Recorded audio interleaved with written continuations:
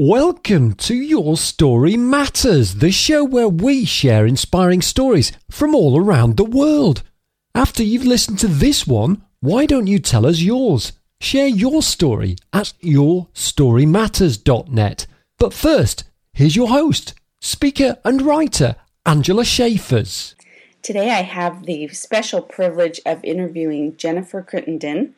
She is author of The Discreet Guide for Executive Women, How to Work Well with Men and Other Difficulties. She's also an executive herself and has a vast amount of experience in the corporate environment.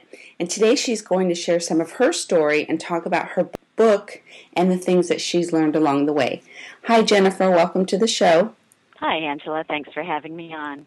I appreciate you being here and sharing some of the things that you've learned on your journey with our listeners. I'm really interested in the book and how it can help other women to look at things that are traditional myths in the corporate work environment and also just ways that they can feel more empowered to do what they're doing or want to do. But before we talk about the book, I would love for you to share some of your history, kind of how you grew up and what sort of evolved in your life that helped to choose the path that you chose to be in the corporate world and then kind of leading into the book and how that came about. Sure. I grew up in southern Indiana. My father was a professor and my mother was I call her a feminist homemaker. So I went to Indiana University and got a bachelor's degree in linguistics and French. So I wasn't exactly a likely candidate to go and get my MBA in finance and MIS, but my path led me there. Mm-hmm. And to my surprise, I just loved it. I loved my finance classes and was really excited to enter the corporate world. And actually did very well, was very successful, had 8 years at Myers Squibb, and then came to California and had another 10 years or so in the biotech industry out here. About 10 years ago, I was observing that women in the corporate world appeared to be struggling, mm-hmm. and in particular that my male colleagues would complain to me about my female colleagues, but they wouldn't say anything to the women themselves. Right. Mm-hmm. So I started kind of keeping a list and, some anecdotes and some tips, kind of casually on the side. I was traveling a lot then, so I had time to write on the plane. And I thought, well, maybe someday I'll put this out there for the world. Maybe it would help someone. A lot of the issues were gender-related issues and mm-hmm. tended to be kind of touchy subjects. Right. So we tend not to talk about them either as mentors or the career advice books mm-hmm. often don't address these issues. That's right. It's definitely not, even though we seem to talk a lot about breaking through the glass ceiling and women not making as much salary as men, there's a lot of other things, and I know you touch on some of them in the book, that are not talked about and not even realized that are happening. But before we talk more about the book, let's go back a little bit to your childhood. What do you think the influence from your mom being a feminist homemaker was mm-hmm. that helped you to survive, if you will, and thrive during your schooling and then going into the corporate world? Because I know that had to have had its challenges, and of course you obviously were smart and talented and got through, but what were some of the challenges that you dealt with, and how did you deal with those challenges that you faced? It's interesting. I think one of the problems that we face in the corporate world, we women face in the corporate world, is fear. And fear can kill you. Mm-hmm. And yes. So I do think that I struggled with that when I was in business school because I didn't have a business background. Mm-hmm. I didn't come from a business-related family. And it wasn't clear to me at the beginning that this was the right place for me. But, I think the intellectual side of it was so appealing. Mm-hmm. And I think I've always been kind of a scrappy person, and that a lot of that comes from my mom. She's a pretty tough character. Mm-hmm. She was an elected county councilwoman way back in the 60s, mm-hmm. and, had to fight a lot of political battles. Mm-hmm. So she was role modeling some strengths and characters that you definitely, I'm sure, learned from and admired. Absolutely.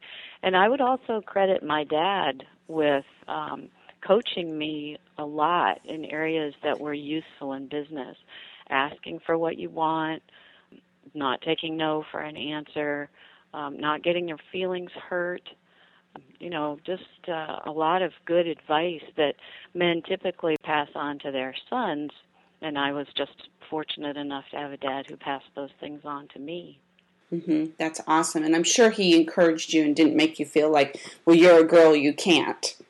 Absolutely not. And, that's one of the things I'm observing even today, and more so as I talk to more women, is that I was not raised the same way a lot of other women are, even today. And I'm surprised at how many women, appear to have been socialized in such a way that they almost have a victim mentality. Yes. Or they don't feel deserving. At least not as deserving as guys feel. Right. I totally can relate to that, and I know I've had discussions like that with colleagues and friends. And let's go back to your parents then. So it's somewhat about your parents. I know that people have overcome different upbringings, but when your parents are there, whether you're male or female, to instill a sense of confidence in you and to push you and encourage you to do all that you can and be the best that you can, I think that really does make a difference, because that opens your eyes to what is available to you. I mean, obviously there was something within your upbringing that said to you, I can go to these colleges, I can go to seek out this job once I finish, and I can do this. Absolutely. Yeah, no, absolutely. And the thing is that those, that kind of training that you receive at a young age comes very naturally to you when you're a grown-up, but when it's been detrimental to your health, it's very hard to overcome. So, I feel very fortunate to have the parents that I had, not only for their role models, but just the assumptions that they had about how women should behave and what they're capable of. I mean, I certainly wasn't mollycoddled when I was young just because I was a girl. I was expected to pull my weight and make my arguments and be a partner. I like that. And it sounds like that really leads into the equality issues about men versus women. Sure. Is that something that you talk about in the book also? I don't think I was aware before that so many women are overcoming their own upbringing. Obviously there's a variety of styles that are successful in the corporate world, but also are present in the corporate world. And so you see women who behave, and display stereotypically masculine traits, but you also see very feminine women in the workplace. And I just noticed that sometimes the women who behaved in very feminine ways, sometimes had behaviors that didn't work to their advantage. Right. But I'm not sure I realized then that, well, yeah, she's acting that way because she's been told that's the way she's supposed to behave. Exactly. Or she may have been rewarded in the past by behaving a certain way, and that's not working anymore. And I think that's critical for women to understand, that when something may have worked in a certain environment or with a certain person, it doesn't mean that that's always the right way. It doesn't mean that you shouldn't grow from that and move on to something better for yourself or whatever the situation is. Yeah, that's very profound. Yeah, it's hard. It's hard to switch horses in midstream, so to speak. Yes. And I do talk about that in my book, that there are behaviors that are certainly very appropriate at home or with your husband, but those are not the same behaviors that you want to exhibit in the workplace. Absolutely. Good point. Good point. Let's talk about money and women, because that is a very hot topic, not only about the discrepancies between salaries at times, but how women are, again, brought up to think about money and handle money or not. How did that affect you and how you were brought up and what you did? I mean, you even went into taking classes about finance, so obviously that was not typical, I don't think. And do you share anything about that in your book, about the differences between how money's handled, how money's earned, those types of things? Yeah, it's interesting. So my father's a professor of physics, So, being able to quantify things was always considered very valuable in my household growing up. So numbers, so I like numbers. I think that they're very useful and wasn't intimidated by numbers. I do notice that's not how many women have been raised or the approach that they take. And so you a lot of times hear women say, I'm not good with numbers. Right. And I talk about in the book about don't be a nitwit. Don't spout your weaknesses. Guys don't do that for a reason. And so especially don't say I'm not good with numbers when you're at work, because if you're working in business, you need to be good with numbers. And numbers are your friends, so you should be friends with them. Right. Learn how to manipulate numbers and understand numbers. That's very true. And I think, again, depending on how you were brought up or your mindset, that can always be changed. And I think that books like yours are catalysts to helping women and others to realize that it's not too late. You can learn things, you can change your mindset, and that's a powerful thing. Oh, absolutely. And it's not, it's not that hard. We're not talking about trigonometry or, integral calculus here. It's often fairly straightforward. It's mostly a matter of self-confidence and believing that you have the right to be in charge of your own finances or to ask for a higher salary. That those are legitimate needs for you. I like that. That's powerful, and that is very, very important, especially these days. We all have to stand up for ourselves and to believe in what we're trying to accomplish, and certainly to believe in our worth. Absolutely. And, money is really important. It's important that women understand if they get divorced or if they're looking at their retirement, or if they're, contemplating how they're going to pay for their kids' education, that they feel at ease and solid with numbers and quantifying their needs. Absolutely, absolutely. Now, how does that then roll into the power between the different sexes? Not just in the workplace, obviously, but just overall in our society, men versus women. I am coming to believe that a lot of the power that men have in the world is related to money. Yes. And so I think, we need to start small, but I think we first need for women to understand that they need to handle money and get money and be in charge of money. And it's interesting to read about couples where, for whatever reason, it turns out that the woman begins to make more money than the man does. Often, or fairly frequently, those couples evolve in such a way that she becomes the primary breadwinner and the husband becomes the stay-at-home spouse. They do this for economic reasons. Now, obviously, there are social factors that play into that as well, but it's interesting to see that those social factors can be set aside when clearly the economics indicate that it makes more sense for the woman to be the primary breadwinner. And I really think that this is interesting because it means men have an option too. Yes. And wouldn't that be a wonderful thing? That the woman has an option to have this big career and the man has an option to spend more time with his children. I think that would be a wonderful world to live in. Right, but that would require a huge shift in societal norms, correct?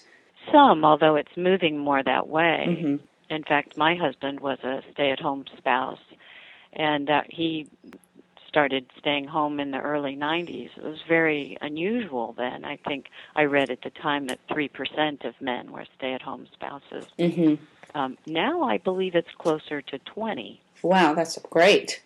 Well, it's an indication that if men are given an option, some of them choose that. Yes. Which is nice. That's a nice world. It is nice, and some of the stay-at-home dads that I know are just wonderful at that role, and they're very happy and content. The children are very well cared for, so I think that right there helps to expel some of that, man versus women and what roles we each have and what we're better at. So is that something that you talk about in the book, these roles that we traditionally have and how to break through them even in the workplace? Yes, absolutely. And the thing is that the first premise that you have to have when you enter the corporate world is that men are not the enemy. Mm-hmm. And you can't go around hating your male colleagues. Right. So it can't be an us versus them stance that you set off with. Mm-hmm. And that is a problem because some of the career advice books that are out there are antagonistic to men. Right. And talk a lot about competing with men or beating men or undercutting men, and that really doesn't work in the corporate world. You know, you're part of a team, Yes. so you need to build collegial relationships with your male colleague. That makes a lot of sense, and that's a very good point to bring up. And I think that there's a lot of wonderful places for competition, but sometimes we end up competing and hurting ourselves more than we're helping ourselves. Yes, that's right. What would you say are some of the things that, say, a female entrepreneur could get out of your book? Because that's something that also is becoming more and more popular these days. Women are starting businesses and becoming small business owners and entrepreneurs. Are there things in your book that would help the female entrepreneur understand better how to deal with men and the corporate environment if they're doing business with the corporate world? Yes, the book is really targeted at women who are working in corporate America in companies predominantly run by men. Mm-hmm. But I've been surprised at the broader audience that it is reaching in academia or, as you say, women business owners. And I think partly it's because there's some material in the book that has to do with communication and with building collegial relationships with men. And that's useful even if you have your own business, because you're often interacting with men as a vendor or a supplier, as a customer or a partner.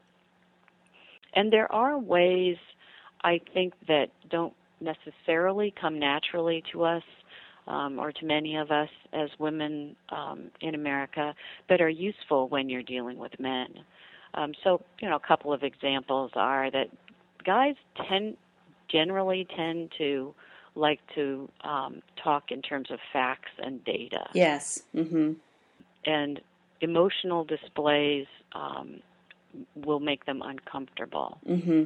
There's a lot of language of business that's useful to learn. I encourage women to learn sports metaphors. It's not particularly politically correct, but I hear so many of them. I think that it's a disadvantage if you're not familiar with them. Mm-hmm. Those are a couple of examples. And that brings up a good point.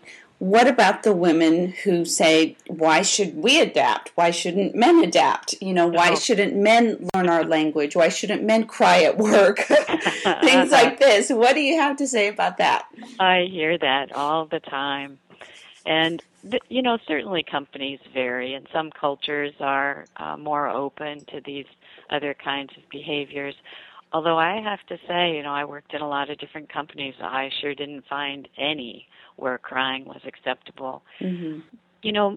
It would be, on one hand, you could say, well, it would be nice, just as men have options, that women have options too when they go into the corporate world, that it not be the kind of male-dominated environment that it is today. Mm-hmm. And maybe someday we'll get there. Mm-hmm. I think that would be worth a try, right? Mm-hmm. Mm-hmm. But right now, it isn't that way. Right. And your goal is to integrate into the environment, not carve a separate path through it, and not transform it. Mm-hmm.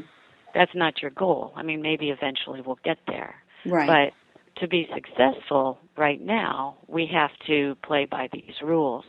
And there's one more thing I'll say about the corporate environment is that it's kind of a stylized, almost artificial environment with a hierarchy and certain ways of behaving that you don't really see outside of the corporate world.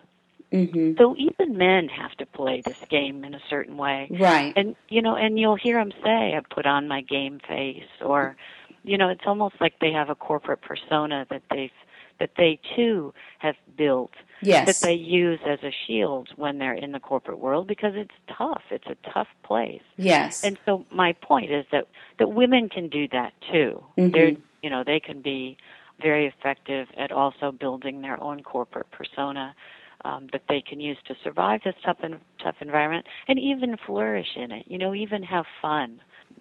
Succeeding and gaining confidence and having success.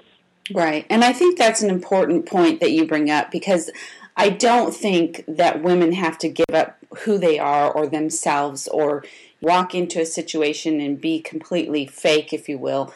But women are really good at adapting and manipulating, and I say that in a good way, situations for their benefit. So to me, it's just another situation where we say, we will make this work to our advantage and we will be the best we can be in that. And as you said, allow ourselves to grow and be strengthened and to be a part of that team and to be successful.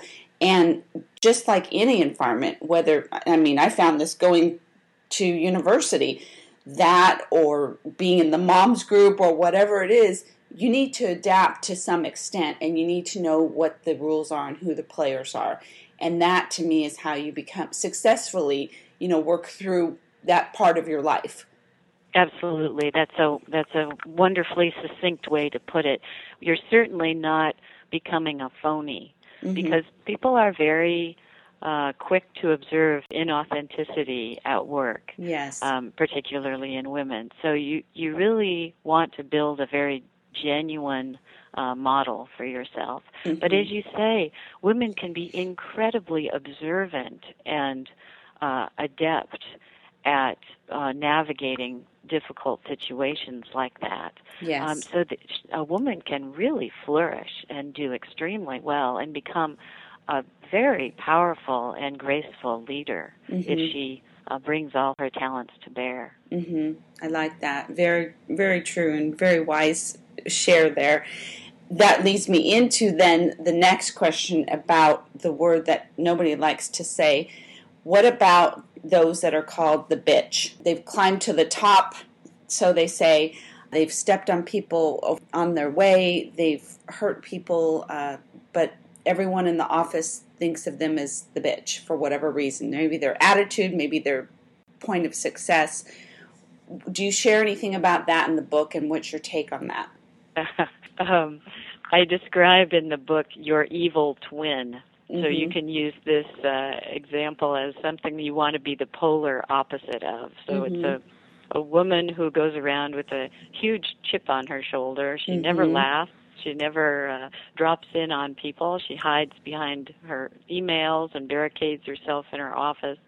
She's ready to pull herself up at the slightest affront. And, unfortunately, we've all encountered women like this, and they're just the ones that you don't want to build a relationship with, which is just the opposite of what you're trying to achieve, right? You want people to build relationships with you. That's right. But I think, Angela, that it's all part of the same problem. That these women who behave poorly at work do so because they're uncomfortable. And they haven't figured out how to create a persona for themselves that even they like and that is likable. And so I think, someone said this to me the other day, and I thought, that's the problem. She said, we're so busy trying to prove ourselves at work that we forget that we need to build relationships with our colleagues. And I thought, where does that come from? Who says we have something to prove? We have a legitimate spot there. Right. But I think that this evil twin, that's the problem, is she doesn't really feel as though she's earned her spot yet. And so she's constantly proving that she deserves to be there. Right. Wow, that's powerful and good insight. I have to agree with that. And I think that, again, that's a shame that sometimes we're not able to flourish and be as successful as we're meant to be because we get hung up in that part of, we must be competitive, we must prove ourselves, we must be better than X, and, what are we really fighting for? So, and it's a shame because then when that image or persona is thought of, as part of how women are or who they are, it hurts all of us because it's certainly not who we are. It might be how we act at times because everybody has parts when their evil twin comes out for various reasons. Sure. Uh-huh. That's normal. But being labeled as that is really detrimental, I think. It is really sad because a lot of times these women are wonderful women off work. Yes. And it's just that they're so uncomfortable at work that they behave badly. And you're right. Once we have encountered someone like that, oftentimes, it gives working with women a bad name. Mm-hmm. And when 70% of employees would prefer to work for a man than for a woman, we have a problem. Yes, absolutely. But I do think that we can help our female colleagues. That was clearly one of the reasons that I wrote the book. And I think we can model better behavior. Mm-hmm. And I think if we show more sympathy than criticism, then that helps us all get better too. Yes, that makes a lot of sense. And I think, again, going back to realizing the wonderful creatures that we are as women, to Sure. be able to adapt, to be able to see things from various points of views, to be able to be great multitaskers, things like that. There's so much value in all that we can bring to the plate. I'd love to have you share then, before we wrap up, talked about early on hearing from different men about their complaints about women in the workplace. What were some of those, and how did that kind of evolve into you coming back with a response to that to help women to recognize that this was happening? Well, as I say, the corporate world is not very forgiving of feelings.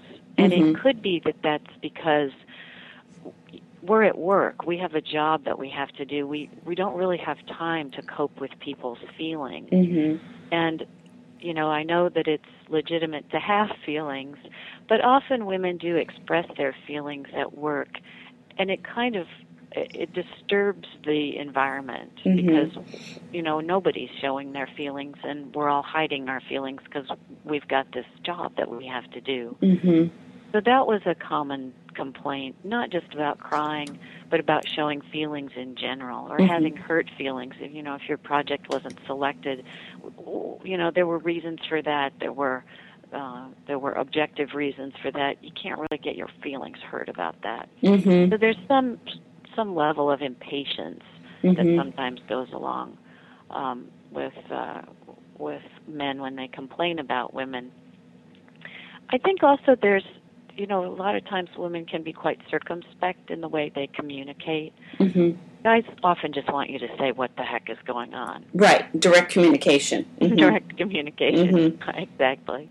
It often are behavioral or stylistic observations that men have about women that are a little uncomfortable to talk to her about. Mm-hmm. And so they won't come out in performance reviews, and they won't come out even in casual conversations. And that's a real shame. Women need this kind of feedback. They need to be told what's holding them back. Mm-hmm. Mm-hmm. So somehow we have to make it safe for the men to give us feedback. Right. And often that means you just have to ask for it. Mm-hmm. And show that you're not going to be damaged by it. Right. That makes a lot of sense. Women have to be fairly tough when they're in the workplace, but they can't look tough, Mm-hmm. Mm-hmm. if you know what I mean. Right. I understand exactly what you mean, and I can see that that's a dilemma. I know there's been a great deal of discussion about communication in the workplace and how it's different for men and women and how to communicate within the team and the hierarchy of the team and things like that. So that could probably be a whole nother discussion and book Yeah, in right. itself. So I don't want to dwell on that too much, but I'm really excited that you shared so many awesome things in the book. And I know that you shared some navigation tips in the book. Yeah. What are a few of those that we could share with our audience today? I talk in the book about the executive woman's dilemma because as you rise in the organization, you realize that you have to demonstrate leadership characteristics. Mm-hmm. And yet, people are often threatened by women who are in powerful positions. And so those are just likely to be the behaviors that you're criticized for, and sometimes the B word comes out, or you get called a climber or ruthless or battle axe. So it's a real tricky thing. It's a damned if you do, damned if you don't problem where you know you have to demonstrate these characteristics, but they're just the ones likely to be the ones that people are going to criticize you for. Mm-hmm. So, Mm-hmm. Navigating through that is very tricky. Mm-hmm. But there are ways through it, and we have seen women be successful. And I think what's most encouraging is that there can be a variety of styles that get you through. Right. Because not all successful women look or behave the same. That's right. So Mm-hmm. that's really a wonderful insight because it means you can build your own unique path through it. Yes. I think authenticity is extremely important. I think modesty is very becoming and also demonstrates that you're just part of the team. Mm-hmm. You have a voice and you are going to play your position and make sure that you participate, but you understand that the team's decision is the one that you're going to support. Mm-hmm. Mm-hmm. So I think coming from that kind of orientation really resonates with your colleagues. That's right. I have to agree with that. And I think it goes back to what we discussed earlier is just women being able to be the best that they are, to use their gifts and talents and strengths in a good way, and to recognize how powerful that is. It's huge. And I think that's why I'm so motivated to help women get into leadership positions, because they truly have a lot to offer. And I think it would be interesting to see how the world would change if we had more women in leadership positions. Yes, absolutely. I have to agree with that. One more hot topic before we have you share where people could pick up a copy of your book and connect with you further. Let's talk about for a moment sex in the workplace, because as you know, that's been a huge one as far as relationships that are non-professional in the workplace and things like that. Is that something you discuss in the book, and what's your take on that? Yes, I do, and I just say very plainly that you shouldn't have sex with your coworkers. Mm.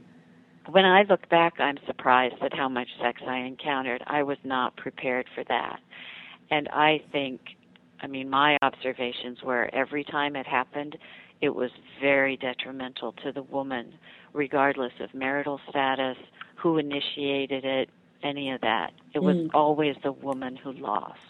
So I really encourage my readers to look elsewhere for their romantic liaisons. I think it really damages a woman's reputation. So I'm a bit old-fashioned in that way, I suspect. But I never saw it work out well for the woman. Often they decide to, even if it's a good relationship, one of them will decide to leave. It's very often the woman who leaves. Right. And she often leaves to take a position that was not as favorable to her. Mm-hmm. If the relationship ends badly, then it's very bad in all ways. Right. In any case, her professional reputation is always damaged. But again, then on the opposite side of that, we have those who say, what about, men don't often get criticized that they have had an affair, including if they're married in the workplace. They don't usually get demoted or asked to leave. What's your take on that? Is that something that is, again, part of societal norms? Is something that we need to not even branch into in the first place as far as meshing the personal with the professional? Oh, I think it's a terrible double standard. It's just, it's extremely unfair the way this is played out in the workplace. I think it's changing. I think young men are more emancipated and they understand that they recognize that there's a double standard. I certainly don't encourage men to sleep with their coworkers either. Right. Good point. Yeah. I didn't mean to imply that. No, I know what you mean, and I think it's like most things. Over time, things can change, and we become more aware because we start to talk about things more, which is what made me so excited about talking about your book, because things need to be talked about. And if we don't talk about them, we don't figure out solutions or different ways to handle things. And we're certainly not given the power to do something different because nobody even wants to recognize that there's issues. I agree, Angela, and I think it's, it shouldn't take a person reading it in my book to think, oh, I shouldn't have slept with my sales rep at that sales conference. But unfortunately, I see women make this terrible mistake, not frequently, but it happens. And yes. I don't think that she realizes the price that she's going to pay. Exactly. Good point. Jennifer, thank you so much for sharing a part of your story and for sharing about the book today. How could others find out about you and pick up a copy of The Discreet Guide for the Executive Women? Sure. The book is available in paperback, Nook, Kindle, and now there's also an audio version that's available on audible.com. If you Google for it, you'll find the booksellers, or you can go to my website, which is discreetguide.com, and I've got links to the booksellers there. One quick thing I'll add is that a lot of my readers write to me after they read the book. I think because it's a personal book and quite conversational, they can tell that I'm an approachable person, and I love that. I love hearing from my readers. Some of the stories make me sad, but it's really wonderful to know that I've touched someone with my book. Absolutely. I really appreciate you sharing that, and I'm so glad, again, that you wrote the book, that you're sharing some things that you've learned along the journey, and definitely some great tips for all of us, no matter what we're doing currently in our lives, whether it's in the corporate world or as an entrepreneur or simply just living out our life purpose. Thank you, Angela. I really enjoyed it.